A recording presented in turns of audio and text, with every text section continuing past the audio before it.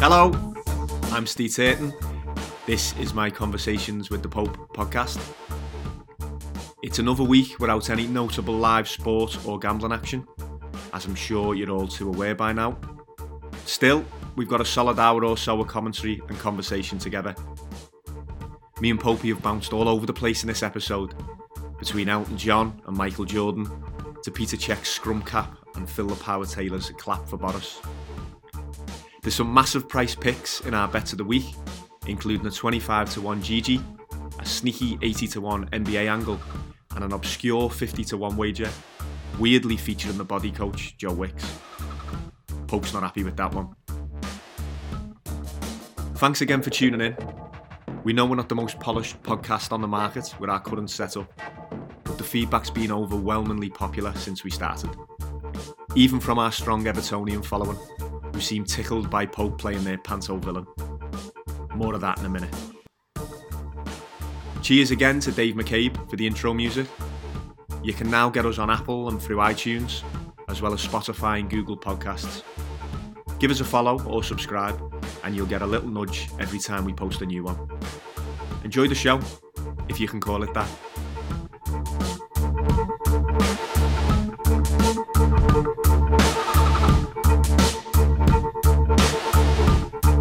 Timbuktu.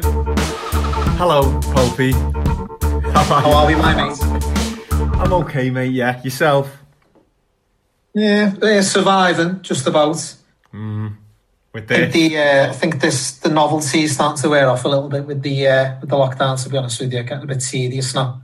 Plus, Dylan has been too great this week, so we've had a few restless nights with him. So, not been the best, to be honest with you. How about yourself? It sounded all so positive for you last week, Popey. I thought you might be... turning a corner? Yeah, flying on all cylinders, obviously not. I'm good, mate, you know, as you say. Up and down in it. Some days you feel really productive with it, and other days you just can't be arsed showering. Don't forget, Steve, you're 2 weeks ahead of me with your Howard Hughes experiment, so you started pissing into bottles, yeah? No. I think that's imminent, to be honest with you. I think it's going to get... Your John definitely has. Well, he's already got nails and hair like fucking Howard Hughes in his darkest days, hasn't he? Let's be honest, lad. Well, yeah, like it must really be testing your sort of your resolve, like, yeah. What is it now? 6 weeks, 7 weeks? It's got to be into the 7th week, hasn't it? I've lost count now, to be honest with you, lad. I have, but what can you do? You've just got to do what you've got to do, haven't you? Stay indoors. We're even doing like the online shops and that, not even really getting to the shops, the odd jog and whatnot. That's about it. That's it. But do you know what? Really? So you literally you've not been out to the shops? Not really, lad. No, we've been in the garden and that, the odd little walk, but not much.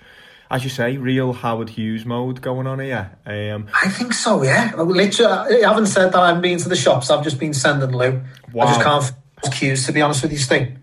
Is it the queues, or it sounds like so you're just sending the missus onto the front line? Yeah, you're not going out and fending. She's basically risking life and limb, yeah, just to feed my ravenous appetite. You're not really showing the way to your sons at all. There, you're sending the missus out. That you're quite happy with that, to lead that example. I just can't queue. It's a massive hate of mine. I get anxiety. I'm just hoping that the people either side of me in the queue don't try and turn to me for any small talk, so you find yourself just looking in the phone the whole time. I just don't like the waiting. I've really got a strong I'm really passionate about how much I hate queuing. I just can't do it. Never have been able to. I was gonna say, is this a new Corona thing? Obviously, I get the heightened anxiety around queuing in the current climate, but this is a lifelong thing, is it? No, that's the only appeal. That's the only thing that appeals to me, really, the Corona element. So you saw it's a little bit of Russian roulette there. That doesn't deter me in the slightest. It's just more so just queuing. It's been a lifelong hate of mine, to be honest. Of just even going bars. I try and opt for somewhere with table service, like Tribeca for the game. Or I've been known to frequent quite a lot of shitholes in my time. So I'll just go to all sorts of places without queues where possible. I can't do it. Put it this way, this is how much I hate queuing. I'd probably put it in room 101, second to only Peter Cech's scrum cap. You know my thoughts on Peter Cech's scrum cap, Sting. I've made them vocal for many years now. What, you think it was all a nonsense? Oh, well, come on. So basically, let's just backtrack to the actual sort of events. He got an innocuous sort of glance in the knee to his cheek, I think. I think it was a fractured skull. Debatable. And then from that game forward, he plays every game in a scrum cap, apparently for protection. Let's be honest, he's hardly taken to the field in a Patriots helmet, is he? Yeah, no, I mean, you can't even touch a goalkeeper these days, can you? So I get your take on that front, but it was a comfort thing for him, wasn't it? You know, he'd obviously softened the tissue, damaged his head, and he... No, he went with the protection. That's how he were playing it. It's purely for protection, and to be honest, it's more of a sheath than a helmet. So I don't know how they've come up with that one. I think it was just more of a fashion accessory in the end, to be honest with you. Do you know that we used to tell me mum that it was because he got cold? He had a cold head.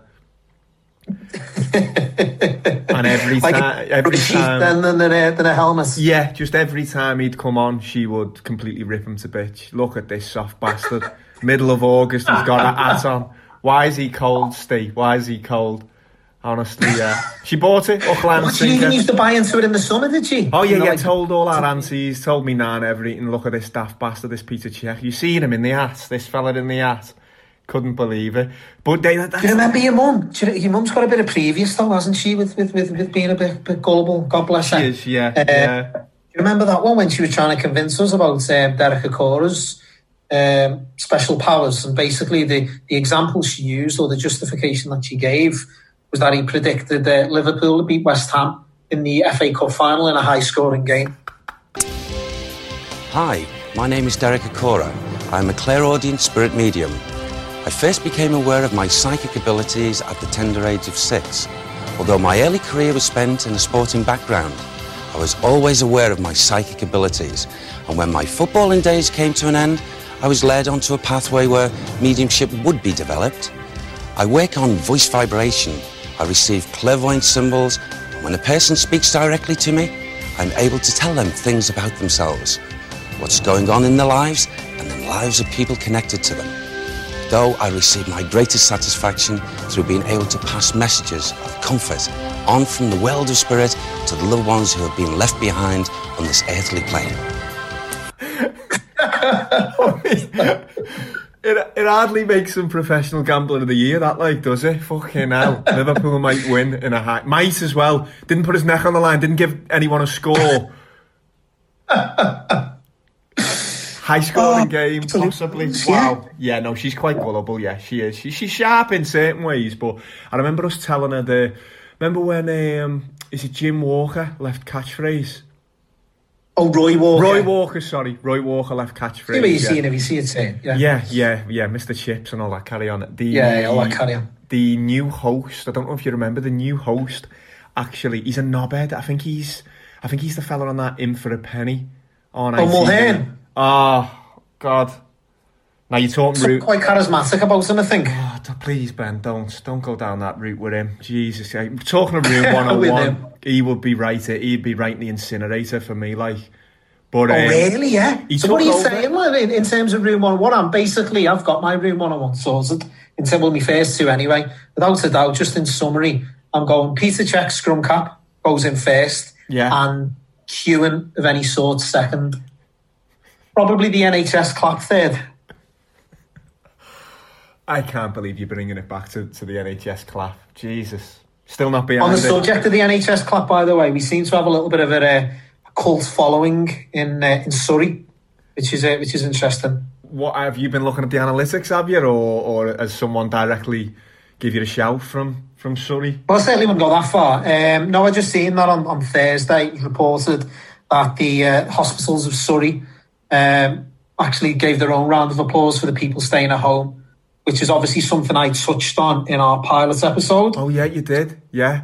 Nice to get a bit of appreciation, really, for what we're having to endure. At least they get to still go to work, do you know what I mean? So, would you, given the option, would you prefer to be on the front line working than stuck at home? Is that what you're saying? Yeah, probably. Oh, goodness. So anyway, yeah, we seem to have a bit of a cult following already, which is interesting. But just going back to it's not lost on me, by the way, how controversial I'm sounding here out the gates. But just one thing I wanted to go back to about the Petr Cech scrum cap. Obviously, I think it became more of a fashion accessory in the end, which is something we just touched on. It's really got your goat, this skull cap, hasn't it? It's a what, mate? It's really got your goat, this skull cap. Oh, well, there's one thing for certain. It was a massive, massive sympathy ploy. Can Chelsea break that unbeaten record? And Petr Cech having to come out quickly. And I think he took a little bit of a knock there from Steve Hunt, who's probably a little eager to make his point in his first Premiership start. Yeah, he did actually. I think Stephen Hunt quite rightly feeling that he wants to chase everything down, but he did appear to catch Petr Cech there on the side of the face. Mike Riley, the referee, calling for Chelsea's trainer to come on just there. I don't think it was with the foot. I think it was just with either just below the knee or maybe just the shin catching the goalkeeper just there, just on the side of the face. But nonetheless, that doesn't do any favours in the first 40 seconds. Well, it looks a little dazed there. It certainly does. Petr Cech. I'd like to see the x-rays, Pope. Maybe we can get you the medical records. I think he did fracture his skull in a couple of places, Petr Cech. I'm pretty sure that was the report. An innocuous glancing knee to the cheek is how I remember it anyway. Wasn't he out of action? Was he out for about 6 months? Wasn't he out for about 6 months? Oh, come on. Surely not. Jesus, I'm not having that. Wow. And if he was, then he needs to take a longer look at himself without the scrum cap on. Incredible. An incredible take. But what you're saying there about feedback and whatnot, it's been amazing. It has been amazing. And you're talking about how we're keeping ourselves going in these times, and doing bits like this it's good. It's a release, isn't it? It's an outlet. And I think everyone has been pretty positive. I know our sound's still a little bit DIY, and we're kind of learning on the job, I think, a little bit, aren't we? But totally positive feedback. There was a couple of Everton fans who took umbrage with some of your comments about them. Oh, really? Last week. Yeah, there was, anything in particular, or? I think, was it the mass uneducated Evertonian the uneducated masses, all right, okay. Yeah, I think so. Can't take a bit of banter, like. So what exactly is the issue here? Like, what are they asking for? I just think they were wondering what you were going for. Was it a genuine opinion, or is Popey trying to fall into the heel role a little bit, trying to antagonise our blue brothers on the other side of the city? Well, if they're angling for an apology of any sort, they've got zero chance of that. Got more chance of me doubling down than apologising. So, would you class yourself as a bitter red, as a gobshite, as the Blues might go? I was going to say, does a bitter red exist? Well, what exactly have we got to be bitter about? Yeah, so this is clearly the double down. No, not at all. No, as I say, what's wrong with them? It's only a bit of banter, isn't it, really? But I've heard my views on sort of Everton in the past. As I say, I'm not a bitter, because one, there's nothing to be bitter about. But I don't know. I seem to have upset them a few times in the past. So this isn't a first by any means. I think you've got previous. Yeah, you had quite an interesting take on Dixie Dean potentially being a fictional character. I remember at one point when we were in college. Well, he'd have to be, wouldn't he, with a name like that? Something about there being no video footage of him. Show me a goal of his. No proof, yeah. About as real as Mickey Mouse. I think with my exact words, to be honest with you. But I just think, when was he apparently banging them in? What are we talking? 1920s, 30s? We're talking 100 years ago. Yeah. Long before football was relevant. So, yeah, it doesn't necessarily something that I'd take too much notice to be honest with you. Have you not warmed a little bit to the whole Ancelotti era, the takeover? I think you've got to have respect for Carlo, lad. We've, even as a Liverpool fan, we've gone head to head with him quite a lot, and he's such a great manager, one of my favourite football personalities, Ancelotti. And the eyebrow, yeah. Oh, unbelievable. Of course, massive respect for Ancelotti, to be honest with you. And I think I was amazed that they actually got him, to be honest with you. So fair play to Everton for being able to attract a manager of that calibre. I think it sort of speaks volumes about the project going on there. So yeah, no, I respect Ancelotti. You've only got to look at his track record, and he seems to have improved them right away without sort of being given the resources in the transfer market to sort of stamp his own mark on the team. So no, you'd have to respect Ancelotti. Credit where it's due, like, for actually getting Ancelotti in the first place. We chose a life of lies. Now those lies have returned to haunt us.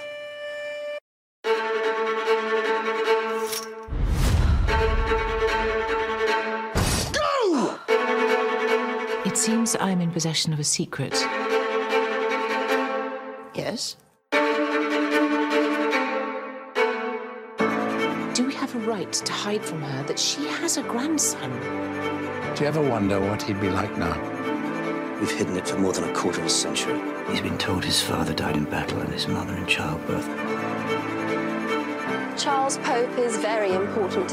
Who is this man, Pope? And why is father investing in his business? My daughter is a jewel, as far above you as the stars. I love you. Belgravia, this spangled city for the rich. Going back to Room 101, I'd probably, for the most part, put the whole of ITV in Room 101, I reckon. But I have actually... Really? Have you caught any of that Belgravia? I've been watching Belgravia with me ma, Popey. Have you watched any of that? It's one of them... Lad, I'm not a Downton guy. I'm not a period Isn't drama. that the hair treatment place that you used to spend a fortune on? Ironically, it is the same name, yeah. Oh, really? Okay. That's what I thought you were on about there. You had the direct debit, didn't you? I did. A couple hundred a month. It was pricey stuff, yeah. It was pricey stuff. I'm convinced the age... What's good that done you, right? Hey, no, it was good. It was good while it lasted, but I just couldn't keep it up. I couldn't keep the maintenance up, to be honest with you. It was about 1,200 quid a year.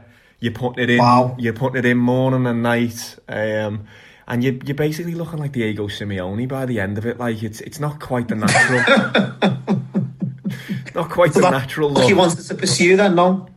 No, I didn't. But the show of the same name, have you caught any of it now on ITV? It's one I've been watching, Popey. But there's quite a strong gambling thread through it. One of the main. Oh, right, okay. One of the main characters. It's like 1800s, I think 1700s, and one of the main characters has got a massive gambling debt. But it's quite funny to see that two of the main characters, one's called Pope and one's called Satan.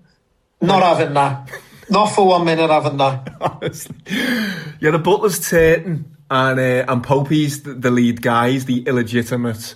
well, of course. He's the illegitimate heir to either not a throne, but an earlship, I believe it is, and a vast fortune. So basically, I'm the protagonist and you're the dog's body, basically. Basically, yeah. Kind of like what this setup's turning into. I was going to say, sounds quite familiar, yeah. But it's quite novel hearing our names frequently through, because they're not names you're overly here, are they? Satan and Pope. You don't hear them much, like, to be honest with you. You're reading it all through this show.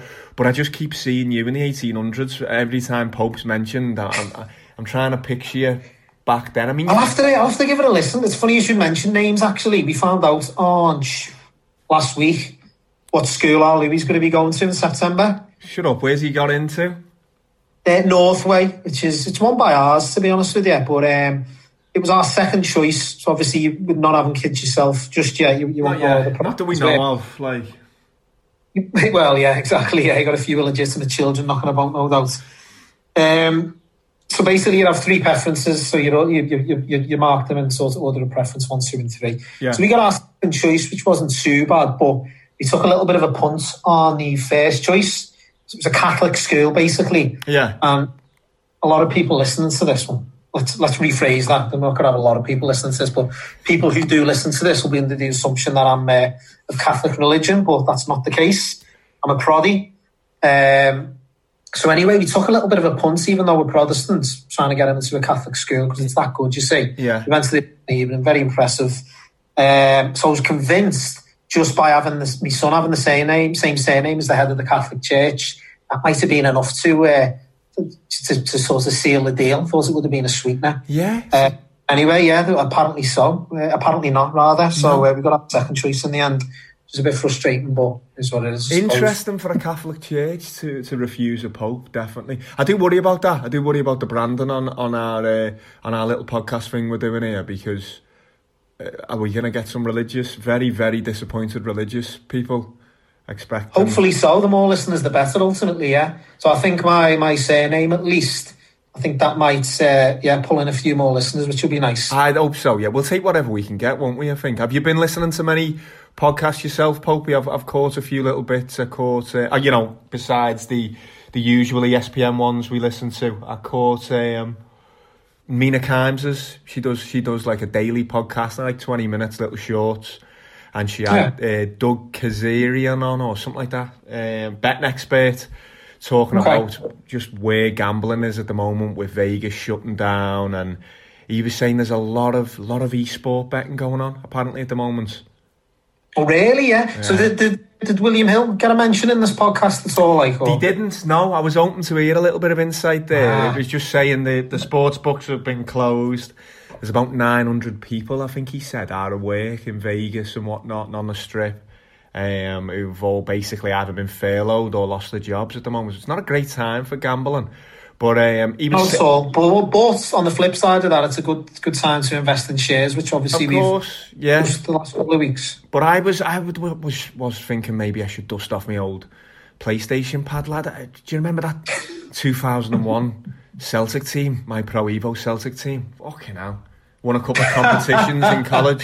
So esports, just to backtrack slightly, just bearing in mind that I'm a bit of a technophobe, not on any social media platform.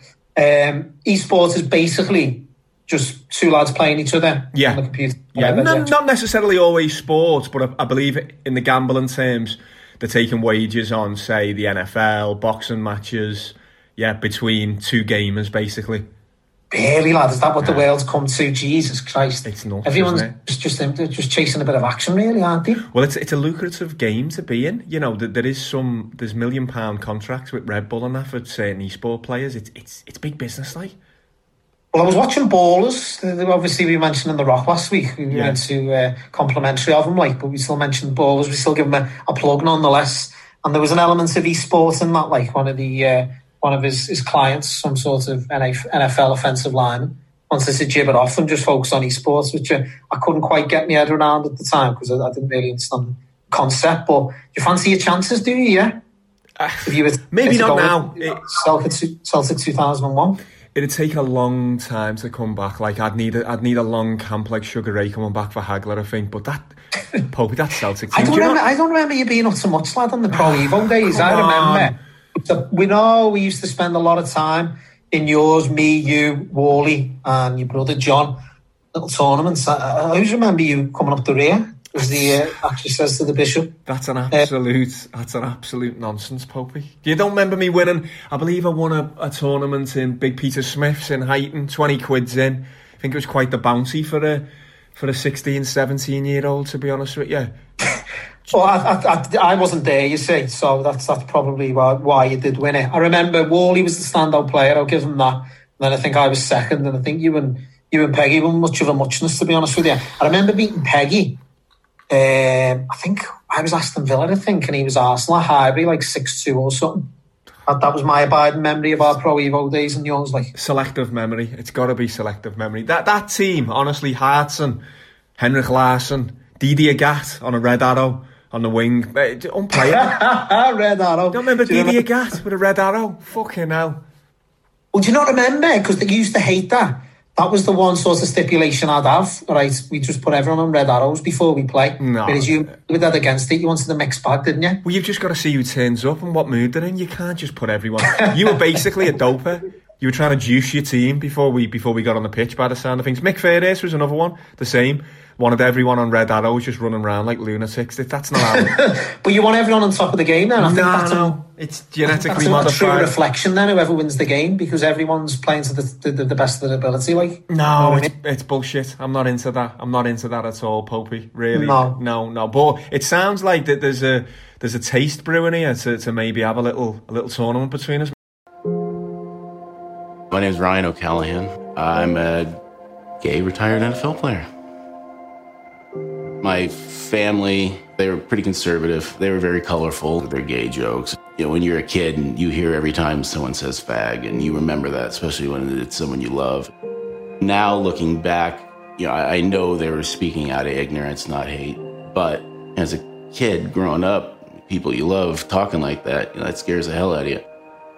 Another great podcast I caught as well, Popey, last night. It was. What, other than ours, do you mean? Oh, other than ours, of course, yeah. I did listen to ours back. We need to box the sound off on that, but we'll get round to that. Mike's it in the post, I believe. Okay, very good. I think Amazon have probably got more pressing issues and packages to get out than a couple of... So we'll have to introduce some singing then, I suppose, to the next podcast now that the mics are on the way. Well, we could do, yeah. A little bit of karaoke, a little bit of... Get your gooey on. Get up, possibly. Bit of lockdown, big swing, big band, bit of bootleg, possibly. Nice. But yeah, it was a documentary. Do you know the Outlook series, Popey, on BBC? It's little, again, condensed half-an-hour stories on people's stories or a little time in history. But it was on Ryan O'Callaghan. I didn't know the story, lad. He was fifth-round draft pick for the Patriots. 2006. Yeah, I don't know myself, to be honest with you. Well, he was a gay guy, and he kept his sexuality his whole life completely secret. He was in the closet all the way through, basically. To a point where he was just mentally tortured with it. He was hiding it from his teammates, thinking about it constantly in conversation when people were bringing up talk about dates and whatnot. And he was basically just going to live his NFL life and then commit suicide at the end of it. Like, heavy stuff. So it's worth checking out. Oh, he was after his NFL career, he was going to kill himself. That was his plan. It was like, I'm going to do the NFL. I'm going to live high. I'm going to buy cars. I'm going to, live the high life sort of thing on the surface. And then I'm going to... He couldn't face it. I'm just going to commit suicide when it's over. So it's quite a heavy story. But it just got me thinking about... we've still got no gay players in the Premier League, it seems, does it? I know we've had rumours over the years, but it just seems... Well, if you're broadening that to not specifically the Premier League, but football in general, I certainly know of at least one. You do? Or you've got confirmation, or... Who? James McFadden? Yeah, well, I think it's common knowledge. McFadden? Dixie Dean. Dixie Dean. Was that something the nickname, was it? Is that where you're going with that one? It wasn't actually, no, but now you mention it, yeah, even more so, yeah. No, just to rally Everton fans again, you see. Well, I was actually going to go to another Everton play. James McFadden was strong rumours, wasn't I? I know we're being reckless here. Gareth Bale. I think there was talk of Ashley Cole, wasn't I think Graham Lassau. There's been a lot of insinuation there, hasn't it? Obviously with Fowler and that, the run-ins they had in the past. Of course, Graham Lassau, yeah, but it just seems crazy that nowadays, 21st century, 2020, we still haven't got an openly gay player in the Premier League. It just seems nuts. If you think of the following, though, football, mate, you know what I mean? It's certainly, it's never been easy. I would have thought it's the easiest to come out, but especially when the sort of the demographic, really, of football fans can be pretty brutal, to say the least. And then, obviously, you've got social media nowadays. That'd be a bit of a tough gig, like, but I think eventually someone will come out other than our Dixie. But it is a bit of a mad one. But do you still think it's probably impossible for a player to come out now in the top flight? No, not impossible. Just like anything in life, when you're the first to do something, it's not easy, is it? No. But I suppose if Schofield can do it, anyone can. You'd expect so, wouldn't you? You'd expect so. Speaking of, is that part of the reason you want ITV to go into Room 101, by the way? Schofield? No, there's no homophobic element to it, of course not. I just think it's terrible, isn't it? That guy, that in for a penny is... I can't watch him. Mulhern, you're not having him, no. He's a nauseating presenter. I really struggle with him, to be honest with you. I really do. So what, is that a big part of the reason that you wanted to put the ITV in Room 101? Because he's on the payroll? It's just, as a brand on the whole, I find I really struggle with it. I struggle with the programming. Piers Morgan and... just the reality stuff. It's overwhelming, isn't it, the reality stuff? I did want to check out the... and I suppose there's an element of gambling with this, certainly. The Chris Tarrant one, the Who Wants to Be a Millionaire. I don't know, did you catch that yourself, Popey? I tell you what, for somebody who wants to put ITV in Room 101, you watch a lot of ITV. Well, yeah, I mean, the recent programme and the lockdown has kind of turned me around a little bit from ITV, really. I seem to be growing reluctantly fond of it, really. No, I haven't watched it, but I know the premise of the show, and I know obviously I remember it happening actually in real life. He's as guilty as sin, isn't he? I don't know. He saw a debate about it. They're still denying it, and apparently the lawyer who's representing them is opening up the case, wants to clear the name, wants to claim compensation. It looks a great cast. Apparently Michael Sheen, I mean, you've seen him do Clough, you've seen him do, his performance as Tony Blair over the years. He is great. I think it's probably... He's brilliant, Sheen. Brilliant, really good, yeah. I've been told it's worth watching for him alone. The show itself isn't great, but it got me thinking about last time I seen me missus, which seems an age ago. I know she's still quarantined down there in London in isolation. But we watched... Lucky you. What I'd give to spend some time away from me better half at the minute, but go on, sorry. Well, possibly not. By the way, I'll just mention general terms like spending time away from your missus. Do you want me to edit that bit out, or quite happy? Keep it in.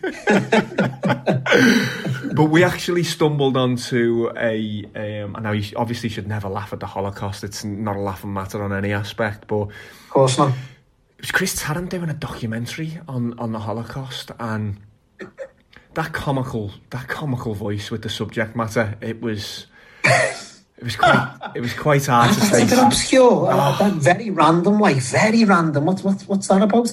I think he's touched on hard times there, hasn't he? And he's just take any gig he's offered. I don't know if he's a Jewish guy. Yeah. I don't know if he's a Jewish guy. Maybe he had. This is again reckless speculation here. Maybe he had Nazi roots that he was trying to wrestle with. I'm not sure, but there was a part of it. He was interviewing this old Holocaust survivor, 80-odd, and the guy was going into detail about having to eat his clothes, like he got that desperate. And very emotive stuff, like, yeah. But for Chris Tarrant to be asking him, you had to eat a shoe, it was quite... It was just added the comedy elements in there. Just all wrongly. A shoe. It was quite a juxtaposition between subject matter and Chris Tarrant's comical voice. Yeah, it was quite hard. It was quite hard to. Yeah, very random. I'll have to look that one up, I think, Steve.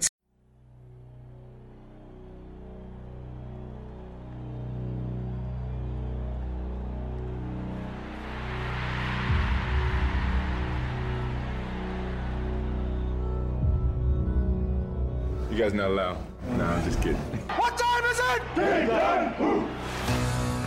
My mentality was to go out and win at any cost.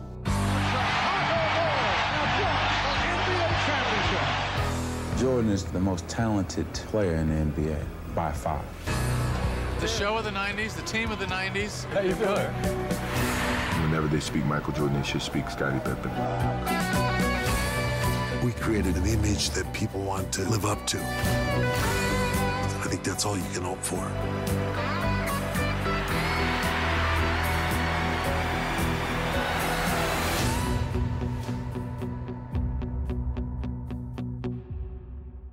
The Michael Jordan doc was shown last night, wasn't it? Stateside, making its debut last night.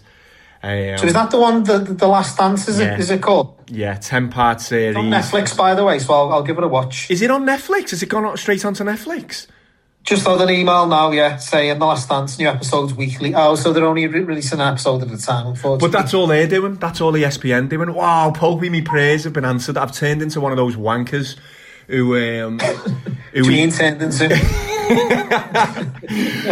I haven't got much of a Twitter output, but I've been tweeting ESPN, BT, ESPN UK, anyone who'd listen, pleading, telling them that I'm paying full subscription, still no sport, and they haven't even been able to land this Michael Jordan doc for us. But wow, prayers have been answered. It's on Netflix, Popey, yeah? It's on Netflix, literally just had the email now, yeah. Oh, mate. That's amazing. Oh, here we go. So they're releasing 2 episodes at a time, even better. Fantastic. So the first episode's dropped now and is available on Netflix? First 2. 2 episodes at a time. Maybe we should watch that together over FaceTime, possibly. I don't know. I know you're quite uncomfortable with your face on screen for whatever reason. Very much so. Wouldn't you be with a head like mine? You should see it now. So basically a little bit update on the DIY haircuts. It's at the phase now where it's obviously starting to grow out. Yeah. So it's basically tell you what it resembles Davy Prutton circa 2007 I think during the Southampton days, where he's had a skinhead and he's decided to grow it out and it's ended up looking like a burst beanbag. Davy Prutton is not... I don't imagine anyone has ever gone into any barbershop, doesn't matter if it was from where he lived or where he played as a young lad. Nobody's ever gone into a barbershop and asked for the Davy Prutton, have they? Well, you'd like to think not, but as I say, that's who mine's starting to resemble, unfortunately. Bit of a 4-slice toaster head, which is not a great look. But I just wanted to get your thoughts on Jordan, Popey. I know... I'm more of a baseball man, you're very much an NBA guy. I think we meet in the middle with the NFL. Was he a little bit before your time, was he, Popey? Do you remember much about Jordan, or is he... Have you watched a little bit? Yeah, a bit before my time, but similar to sort of Dalglish to Liverpool fans, really. Do you know what I mean? Even though it was before my time. We're lucky nowadays, I suppose, we've got YouTube and other platforms to watch players back, and then you just look at his achievements and you hear the stories and you watch the footage, albeit in sort of small sample sizes through highlights. But I think his achievement speaks for itself. Why are you sort of disputing as to whether he's the all-time GOAT? No. I mean, I was always a Kobe guy, wasn't I? But obviously, he was before me time. I've probably read more on Jordan than I have watched games, so I'm looking forward to seeing a bit of him in action. I could probably do with watching a few of the classic matches, really. But I know. Do you know what's interesting, though, lad, about Jordan? Sorry to interrupt. Go on, mate. It's basically pretty definitive. If you hear whoever it is, whether it be a fan or a former basketball player or a sport analyst of any sort, obviously we watch a lot of ESPN. Unanimous in saying Michael Jordan's the greatest basketball player. There's no debate. There's no for different angles, and obviously LeBron James gets a lot of plaudits nowadays, and rightly so. But I think it's pretty definitive and unanimous in the opinion that he's the greatest of all time. I was hearing that Michael Wilbon, Tony Kornheiser's mate, his quote about him was, Michael Jordan does what he does better than anyone does what they do. Really? That's quite a statement, isn't it? That's quite a statement, that. I mean, that's even outside of sport. I'd argue, do you think there's any arguments there on the sport front, maybe with that? Tiger Woods possibly had a thrown in the mixer at his peak. But the only thing against Tiger Woods is, obviously, in my opinion, and I know from previous conversations we've had, in your opinion as well, and a lot of people of our era will put Tiger Woods as the greatest golfer of all time. Ultimately, he's not, because you're measured against your majors and he's still behind Nicklaus. Yeah. So just purely for that reason, you couldn't say he does what he does better than what Jordan does. No. Philip Howard Taylor? Who? Philip Howard Taylor? Oh, do you know what? You just reminded me. My abiding memory of this lockdown up to now, it's not a good one, is Phil Taylor standing on his front doorstep in his cheap polyester dart shirt applauding for Boris Johnson. I don't know whether you got access to that footage or not. No, I didn't. Probably for the best that I didn't, really. Come on, Boris. I haven't got the power. You have.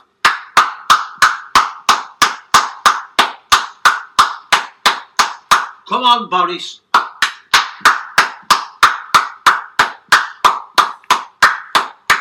Come on, pal.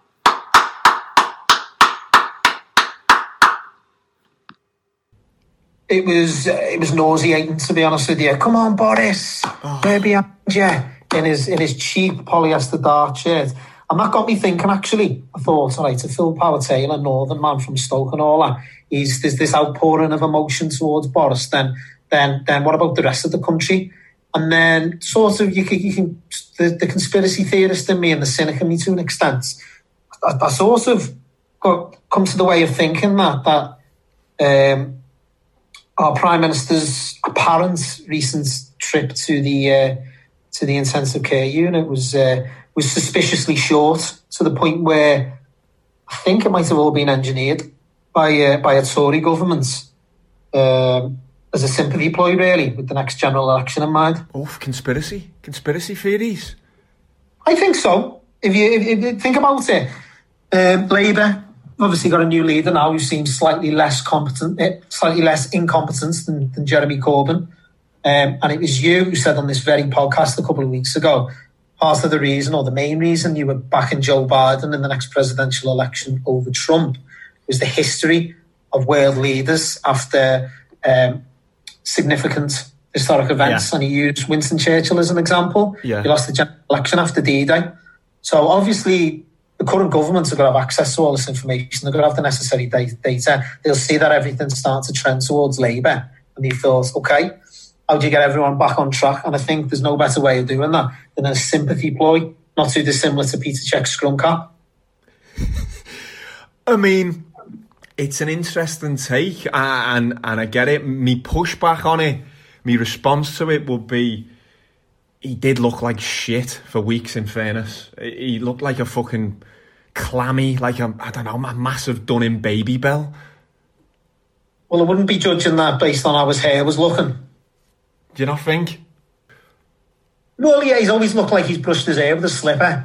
I've never seen anything like it, to be honest with you.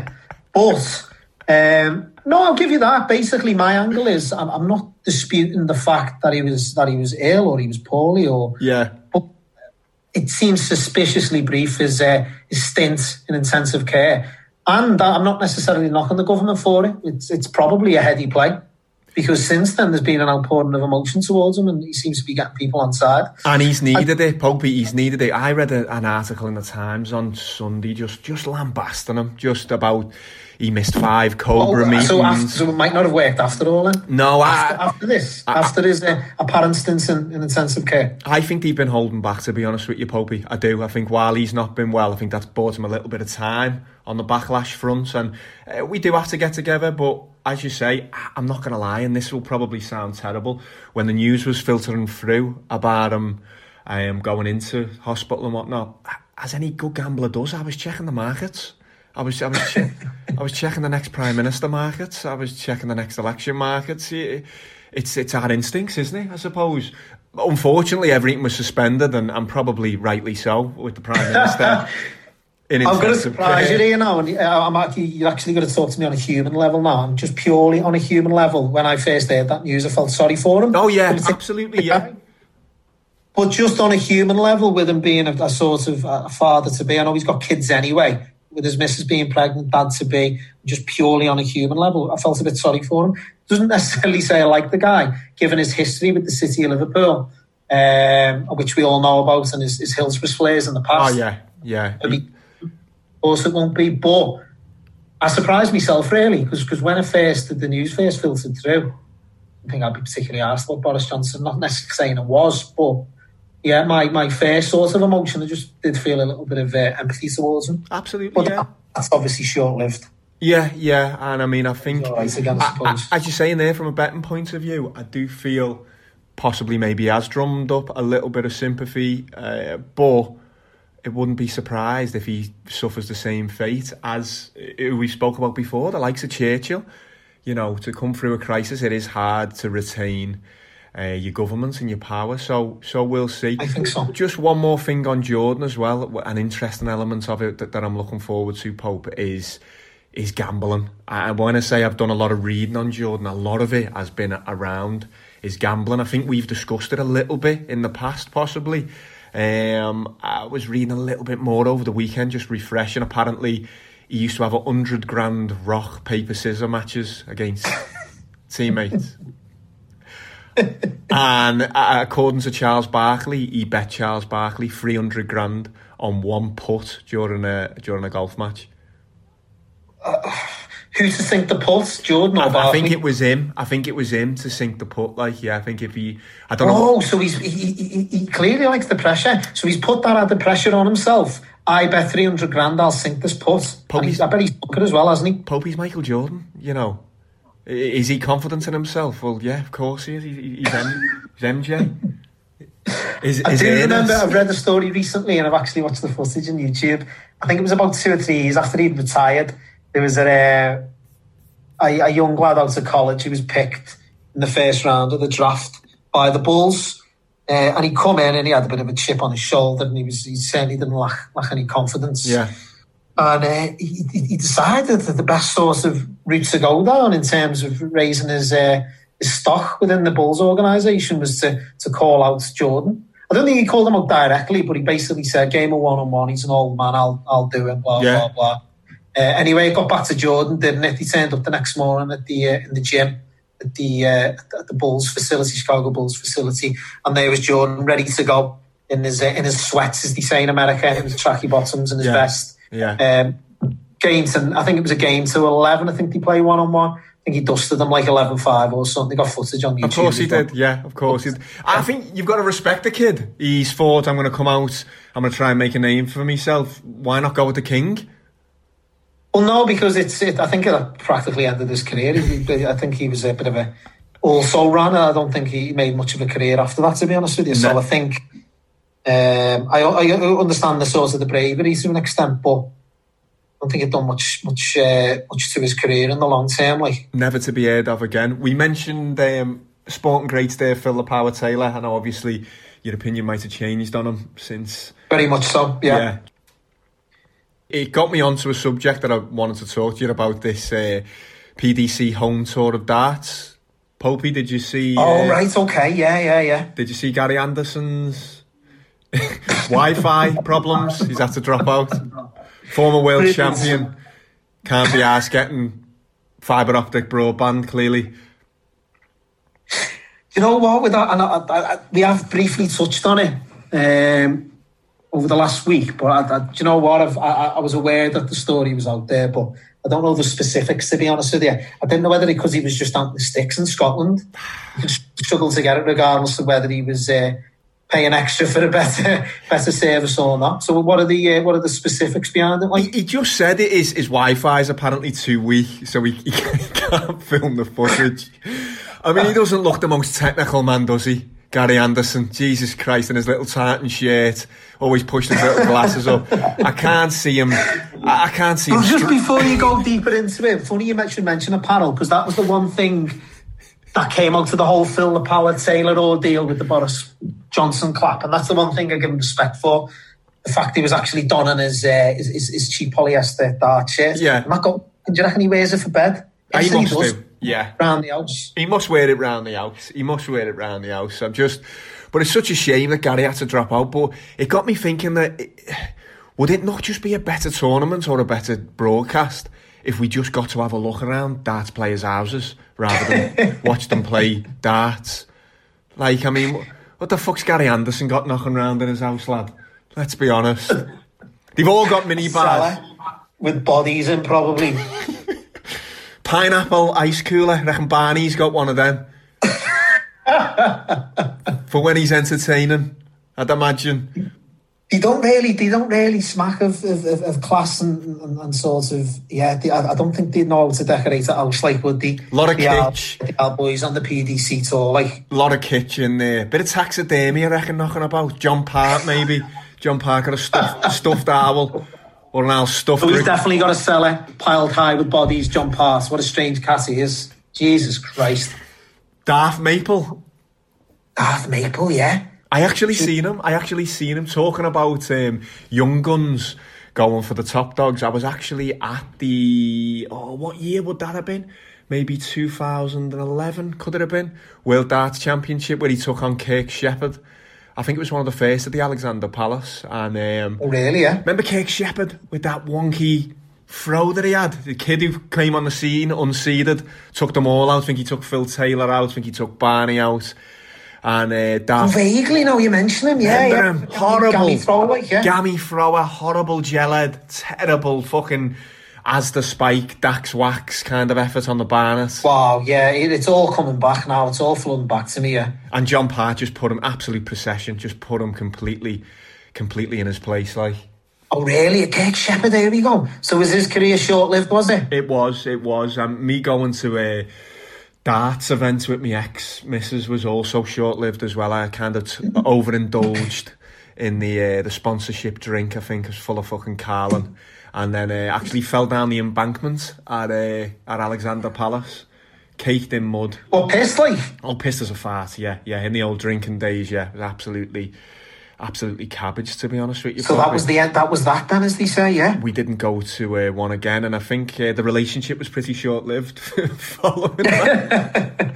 Understandably so. Just watch it don't come out, John Partway. You know, he's deceivingly big under that fucking flowing dart shirt that he's got. Blouse, you could call it, what he kind of wears.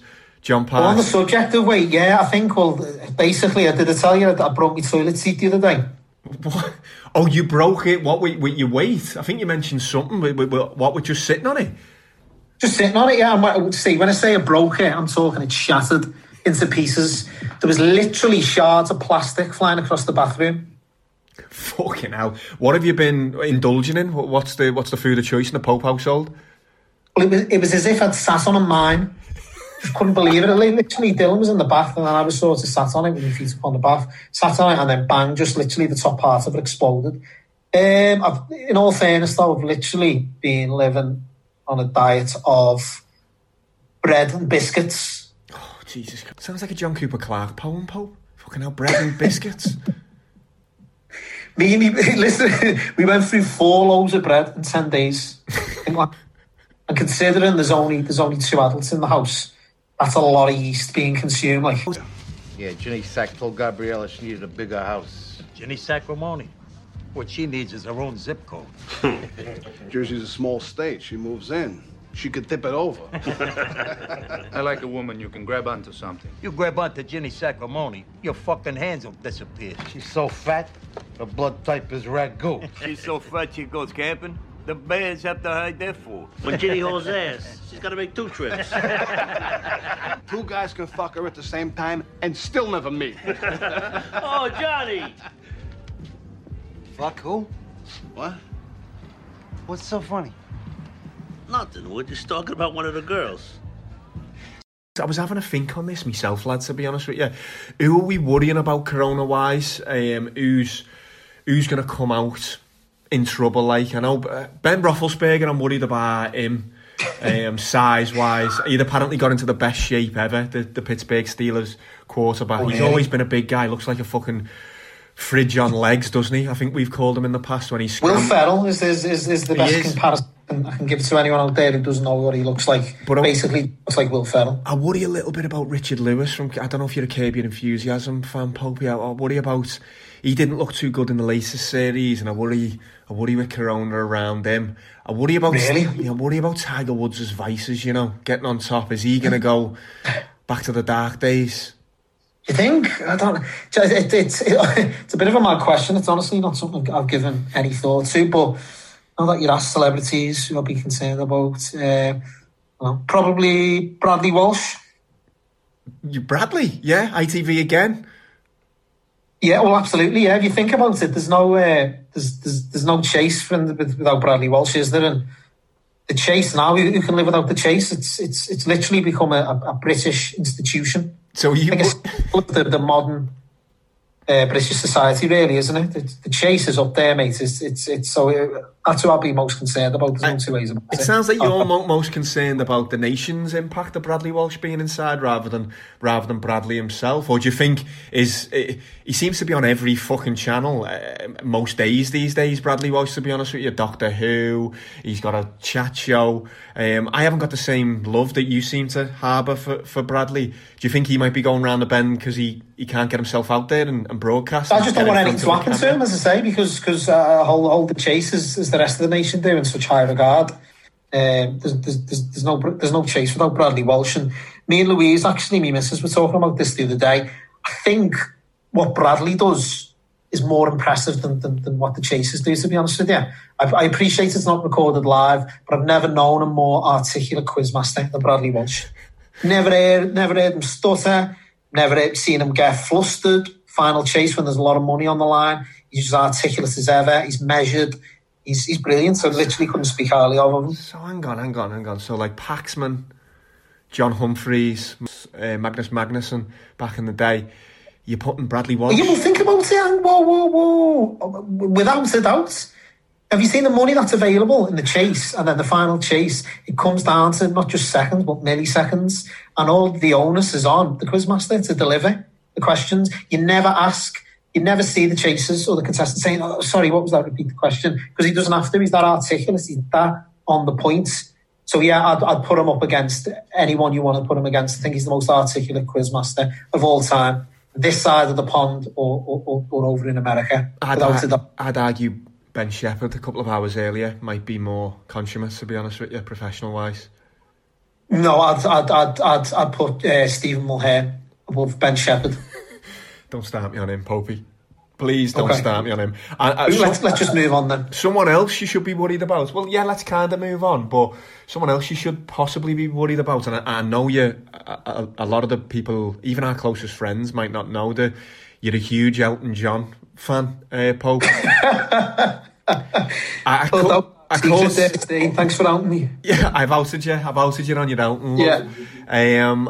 I've got to be a bit concerned after this performance last night. I sent you you got a little clip of it I sent you from Twitter, Popey. Could he be back on the beak, Elton? Are we worried? What I took from that is I think it just added another layer to Elton John the artist, to be honest with you. You think in what way? He looked very aggressive, looked very, very unsettled by being indoors, I think. I think whatever you say, the derogatory sort of meaning or manner towards Elton John is just blasphemous, to be honest with you. I won't have a bad word said about him. You know my thoughts on Elton John. The artist more so as the man. But I must say, though, in all fairness, I did chuckle at the video you sent me.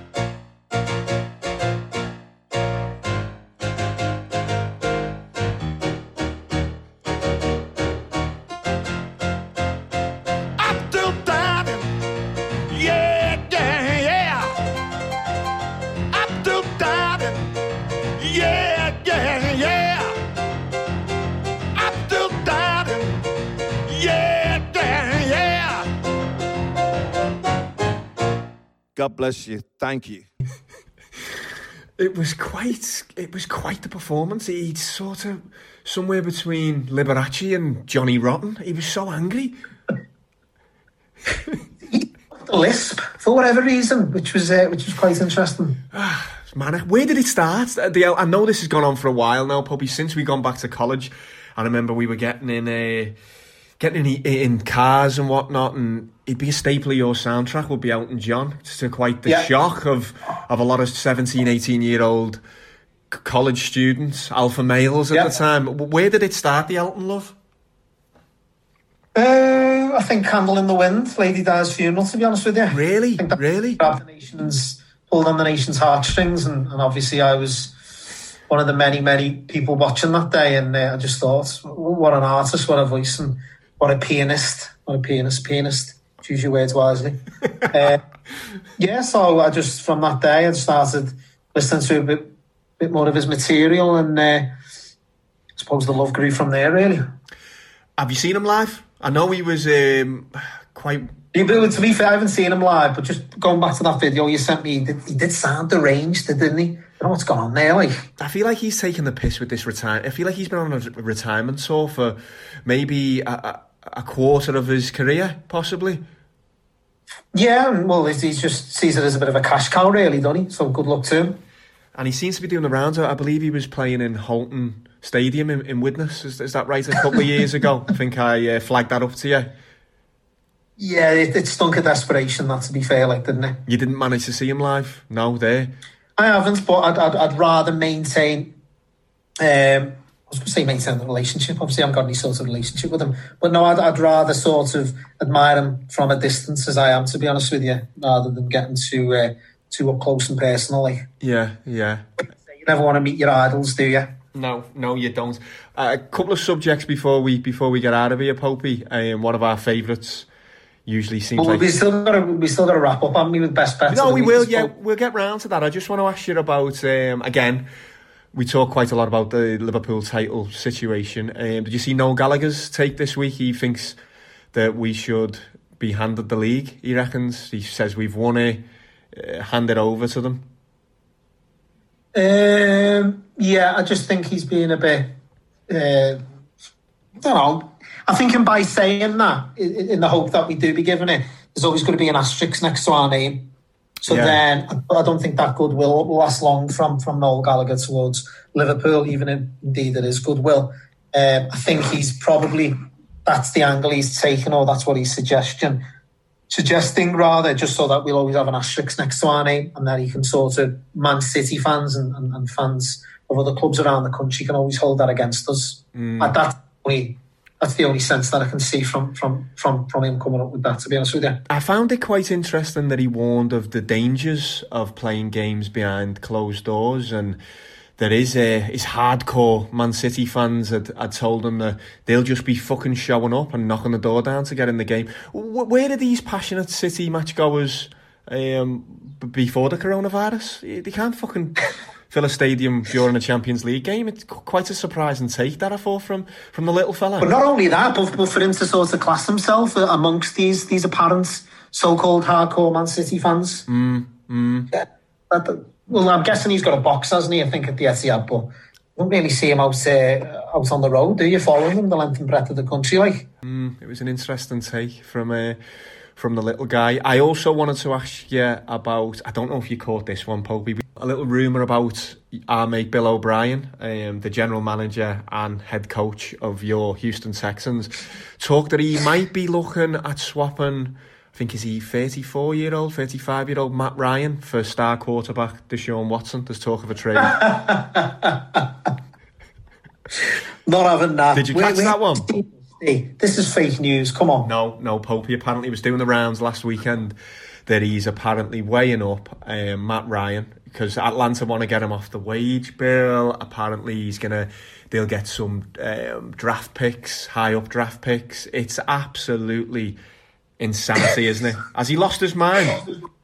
No, the only reason, lad, there's a lot of fake news out there. The only reason he's eyeing up Matt Ryan is because following on from the Houston Texans trading DeAndre Hopkins a few weeks back to the Cardinals, at that point, Deshaun Watson must have expressed his desire to leave the organisation to Bill O'Brien. And now Bill O'Brien's targeting him because obviously journalists and fans alike just like to laugh at him, really, don't they? But I think there's probably more to it. If he is looking at Matt Ryan, that has got to be on the back of Deshaun Watson expressing his desire to leave. The way I gathered it, what I gathered from the article and from the rumours was that he was on the offensive, though. Bill O'Brien seemed to be pursuing the trade. Yeah, obviously it's probably come from Deshaun Watson being pissed off with Hopkins being traded, his star target. But it sounds like Bill O'Brien is trying to accelerate the situation. Matty Ice, as they call him, Matt Ryan, yeah. Matt Ryan. That'll be the maddest thing ever. If it does happen and Deshaun Watson comes out after the trade saying that he wanted to stay at the Texans, would literally be one of the maddest sporting trades, if not the maddest of all time. Those are the listeners who don't know much about the NFL. Obviously, you've got Deshaun Watson coming out of college compared to Michael Jordan to, a 34-year-old Matt Ryan. He's had a difficult season. Doesn't he? Struggles to get about, can't get out the pockets. Yeah. I'd be very dubious about that, to be honest with you, but we'll see. This is not a hard thing for me to say. Bill O'Brien needs to be fired as GM of the Houston Texans. I'm not saying he needs to be fired as coach, but he does not need to be running football operations for the Houston Texans. The man doesn't know what the hell he's doing. Either that or he allows his emotions to get in the way. In terms of this week, have you got one this week? As I say, we're still dealing on scraps, aren't we, bet-wise? And it's obviously going to be long-term stuff. What have you got for us, Popey? Well, mine is, I think, mine's more one-dimensional, just sticking with the horses, and it's more of a horse to follow, to be honest with you. So I think, just to mix it up a little bit, do you want to start with your best of the week? And then we'll sort of say the best, as they say. Yeah, well, the market's already responded a little bit to this, but it's the NBA championship outright again. Now, I've got the Miami Heat at 100-1, so I've been a little bit disappointed they're into a biggest 20-1. But it seems with the delay, we might not get basketball, we might not get the playoffs till later in the year. The Brooklyn Nets are knocking around at 66-1 and 80-1. I happen to get on Saturday. Now, by the time that starts up again, you could be having Kevin Durant, Kyrie Irving could be back by then, And any team who's got them two in shouldn't be anywhere near 80 to 1 or 66 to 1. You don't know if they're going to be match fit. You don't know if they're going to be at 100% as the playoffs start. But let's say you're starting the playoffs in October. They're going to be 100%, Popey, you'd think. So what's the timeline with return from injury for both of them? There was a video released last week of KD working out on the court. So that's a positive sign. Everyone's raving. The general manager of the Nets is made up. He says they're making tremendous progress. So you've got to think they're going to be, full training ready within a couple of months, though. Well, basically, just for Kevin Durant, as you know, for any sort of basketball enthusiasts, he's considered probably above LeBron James as being the best player in the NBA. I would say so. He'd got 3 or 4 years. Before his injury, he'd got to a place where he was the most dominant player, the most sought after, the most impactful player, wouldn't you say, Popey, in the league? I think so, yeah. And according to the people in the know, who know far more about basketball than us, sort of the consensus was certainly in the last couple of years that he was the best player in the NBA. So any team to be as high as 66, 88 or 80 to 1, and then you throw in Kyrie Irving in the mix, who's top 5 point guard in the game. Yeah, tremendous player and great playoff player as well in the past. He's done it in the big time next to a superstar, hasn't he? We've seen that for the Cavaliers next to LeBron. I just think if you're taking a bit of a punt, like most bets at the moment, it's Corona pending. We don't know when we're going to get the NBA back. But the longer it goes on, and when you've got a state like LA turning around and saying, look, we're not going to have stadiums, we're not going to have sport on anytime soon. They can't see sport in the near future. It's going to be a while, I think, till we get the NBA championships. And if you're getting a fully fit Kevin Durant and a fully fit Kyrie Irving, I think I got a bit of 80 to 1 the weekend. I think even 66 to 1 with 888 to win the NBA championship is definitely worth a little bit of investment while the price is high. So is this based on, so if NBA does resume for this season, which isn't a guarantee at this stage, have they said they're just going to go straight to the playoffs? That's being talked about, is that they're going to go right into playoffs. And Brooklyn are a 7 seed at the moment, is that right? I was just going to come on to that. I don't know. I was going to ask you, are they obviously the seeded to make the playoffs? It's the top 8 teams in each conference. Yeah, the 7th at the moment, Brooklyn. 7th, are they? The 7th at the moment. So, as I say, none of us are praying for this pandemic to go on any longer, are we? But if it does, and we get basketball at a later time, you wouldn't mind being on the Brooklyn Nets with a fit Kevin Durant. Well, if they're guaranteed straight to go into the playoffs, then it's a clean slate. Everyone's just starting off on an even keel. Your regular season record doesn't matter at that point. No. Plus, the 7th seed, they avoid the number 1 seed in the Milwaukee Bucks. They do. Obviously wants to do. So they then play the 2nd seed. And as you know, there's not much sort of strength and depth in the Eastern Conference. So if they do have Durant and Irving back, then that just could be a ridiculous price. But my only sort of downside to that particular bet is, I don't know, didn't the ESPN basketball analyst Windhorst, didn't he report that there's sort of they're becoming a little bit more pessimistic about the season resuming in any form. So I don't know whether they'll just decide to cancel it. I think either way we're going to have a decision from Adam Silver in the NBA in May. I think they said they're going to discuss it further with a view of coming up with a definitive answer as to whether they're going to continue with the season or not. So that would be a sort of nagging doubt. I don't know whether. But the worst case scenario is you get your money back. If they scrap it, you get your dough back, don't you? Exactly. Better not, and then So it's a shot. It's a shot or nothing. It's a big price. You're gambling a little bit on KD's fitness. You're gambling a little bit on actually the timetable of when we get playoff basketball. But I just think it's worth a shot, Popey. I just think if you can get a fit Kevin Durant and Kyrie Irving together in the playoffs, and you can get, I think 66ers might be the best out there. If you can get 80s, Jesus Christ, jump on it. If you can get 80s for them too, it's got to be worth a dabble, hasn't it? Sounds good, yeah. No, definitely worth a dabble each way, considering it's a bet or not as well. If it is cancelled, you get your money back. Absolutely. What's caught your eye, Popey, for future Have you got any others, by the way, or is it just that one? There was a little interesting one. I'm not sure how much you can get on this, or if it's still knocking about, but at the weekend there was 50 to 1 about Joe Wicks to be knighted in the Queen's Honours list, the next Queen's Honours list. So a little bit of 50-1 action on a novelty market. He's been doing a load. No, you're not having it? Wow. You could offer me 5 million to 1 and I wouldn't be having it. Just what an absolute load of nonsense. He's doing a lot. Just out of interest, what price was Bradley Walsh on the list? I don't know. I can look into it for you, Popey. I don't think he's quite been lifting spirits for the nation quite as much with his Chase reruns as Joe. No, I'd say he has even more so. I'd say he's the only thing that's getting a lot of people through this pandemic at the minute. Just knowing that they get a slice of Bradley every day. Okay, well, we can look into that. I'm sure maybe for next week that could be your bet of the week, a Bradley Walsh. Yeah, get the mortgage on it. So I'm just intrigued here. I don't really want to delve into it in too much information because I just think it's an absolute load of nonsense.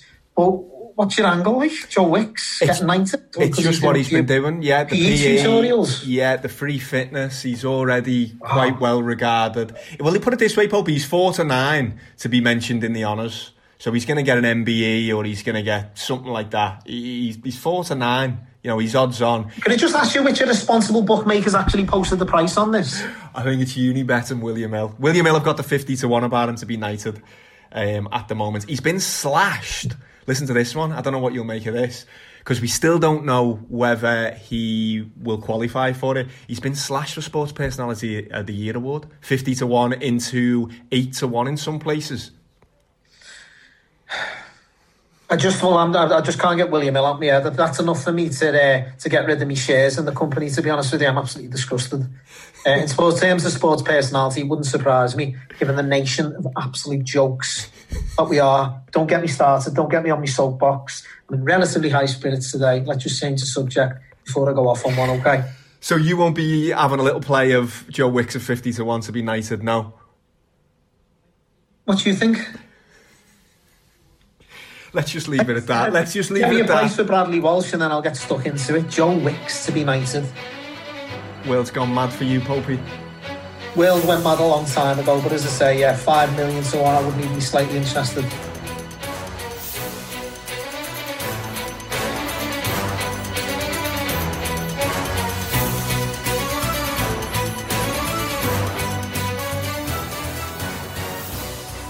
Give us your pick then. Come on, let's move on to yours. Well, it's certainly not Joe Wicks to be knighted anyway, so anyone who's daft enough to be listening to this podcast will be glad to hear. Mine is more of a sort of horse to follow than anything else, with a few potential targets. Okay. So there's a horse of Jessica Harrington's called Albina. Right. Filly. So she's about to start her 3-year-old classic career. So obviously within the classics for 3-year-olds, you've got the Guineas, you've got the Oaks and Derby, and then you've got the St. Ledger. So believe it or not, Jessica Harrington has got the strongest team of 2-year-old fillies from last year in terms of the amount of Group 1s they won, and then just also in terms of the reputation and high esteem that they're all held in. Even stronger than a powerhouse stable like an Aidan O'Brien, for instance. Okay. Albina, during her 2-year-old juvenile career last year, won a Group 1 in France over a mile. And then just over 3 weeks later, a decision was then made by her owners, who were the Niarchos family, quite a well-known, obviously, family within flat horse racing, to take it over to the Breeders' Cup. She ran in one of the Breeders' Cup juvenile races there. She come 4th out of 14. But I asked you last week to go back and watch the Kamari video. I suggest you do the same with Albina, and also anyone who's listening to the pod. Her name's ALBIG. Okay, Albina. One of the worst rides you'll ever see by Shane Foley, who's the stable jockey for Jessica Harrington. Had it on the rail, literally no chance turning for home, and then managed to find a bit of a gap. Come surging late to finish 4th, and again, it was only a few lengths down, if that, the finish. Was reported to have summoned well. The talks from Harrington and actually Shane Foley himself is that she's come on the most out of a team of last year's juveniles. She's got stronger, she's filled out. And there's also what's of particular interest and why I feel as though she's probably my horse to follow for the whole of the flat season is Jessica Harrington had the champion 3-year-old filly 2 or 3 years ago, a horse by the name of Alpha Centauri. Okay, so she's got previous. Yeah, would you remember Alpha Centauri? Yeah, of course. Family. In her 3-year-old career, she won four Group 1s, and Harrington's already compared Albina to Alpha Centauri. But if you look back at the juvenile careers, I think Alpha Centauri won one race and wasn't even a group race, whereas Albina won a group race, and then her owners and trainer thought that highly of her to take over to the Breeders' Cup. That didn't happen with Alpha Centauri.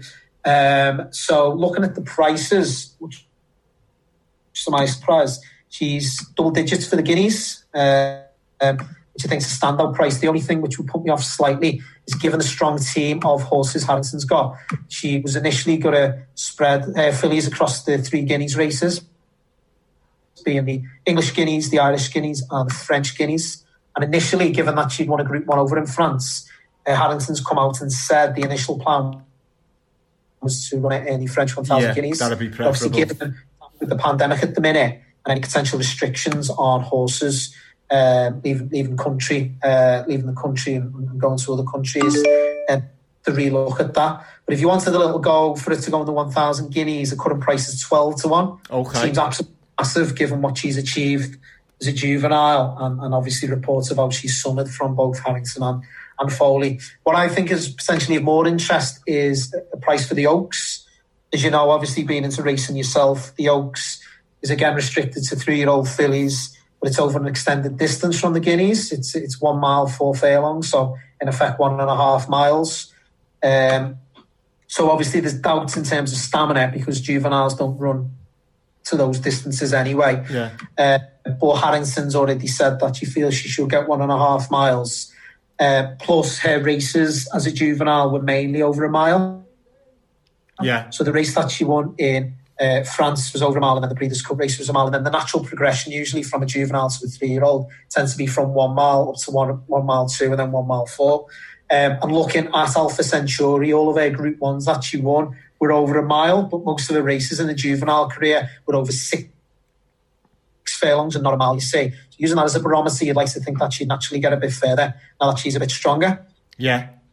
So looking at a price for the Oaks, you can get it as big as 25 to 1, which again, there's no guarantee she's going to go there, but you've got Bet365, Boyle Sports and our mates Jensing, who are putting up at 25 to 1, which just seems absolutely ridiculous, to be honest with you. But at the same time, there's no absolute guarantees, as is the case with any anti-post betting, and obviously there is still some uncertainty there. But for me, 25 to 1, Albina for the Oaks seems a massive price, and then just generally as a horse to follow for the flat season, if you've got a horse racing tracker, just get it in there. So you wouldn't have a dabble on the Guineas as well, Popey? Would you just go for the Oaks? You know, obviously the shorter prices for the Guineas. Would you not be tempted to have a cover on that, or are you confident that... No, I already have. Yeah, I've already backed it for the Guineas. Okay. But as I say, the initial plan was for it to go to France, but that's a little bit up in the air now. So I've already had a little go, but then I've had a slightly bigger go for the Oaks. But then I think just generally as well, any sort of Group 1 races in between, it's definitely a horse worth keeping on side on. If you do watch any of the sort of races back, she tends to sort of come off the bridle quite early, and then similar to the selection of last week, Kamari does most of her best work at the finish, which suggests to me that she wouldn't actually get further. And she reminds me a little bit in that respect of, do you remember Ingles Driva? Yeah, yeah, of course. Yeah, so 3 times sort of world hurdle winner. Yeah. So appreciate it's national hunter, not flat. But I remember backing that horse many a time over the years, Joe, and it would be literally just off the bridle, 5-6 furlongs up. It's not the prettiest. Under the whip and then fly up the Cheltenham Hill. So not too dissimilar with that horse in that respect. And as I say, I don't necessarily think that's a bad thing. The fact she comes off the bridle early, because she finds that much when she does. Yeah. Okay. Yeah. No, I will get it in the book. Popey wants to follow Albina, and I'll have a little dabble on both the races. I think, Pope. Why not? Why not? Yeah, just worth a little dabble. I think. Don't be going too mad in case they do revert back to France for the Guineas. But I'll be based on obviously talk coming out of the Harrington camp. I think the plan is the Oaks, so definitely worth getting having a little go at that. Okay, tremendous. Let's get on that then, Popey. A couple of good long-term wages. That's all we seem to be able to put out at the moment, but I'm sure at some point, hopefully as early as the start of June, they're talking about the championship being behind closed doors. We might have a little bit of week-to-week gambling, hopefully. Right, should we leave it at that? We getting back to it? I think so, mate, yeah. I'd best go back to the... do some work. You're eating into me working hours here. I'm sure your boss will be pleased to hear. Hopefully he doesn't listen to the pod. Get back to Avi and the boys. All right, Popey, we'll catch up next week. Okay, pal, take it easy. Take it easy, lad. See you in a bit. Ta-ra, mate. It was a pleasure. See you, mate. You can never know what it's like. Your blood like when it freezes just like ice. There's a cold and lonely light that shines from you. You wind up like the wreck you hide behind that mask you use. And did you think fool never went? Look at me, I'm coming back again. Got a taste of love in a simple way. You need to know I'm still standing. You just fade away. You know I'm still standing there and evident. Looking like a true survivor. Feel like a little kid. I'm still standing after all this time. Backing up the pieces of my life without you on my mind. I'm still standing.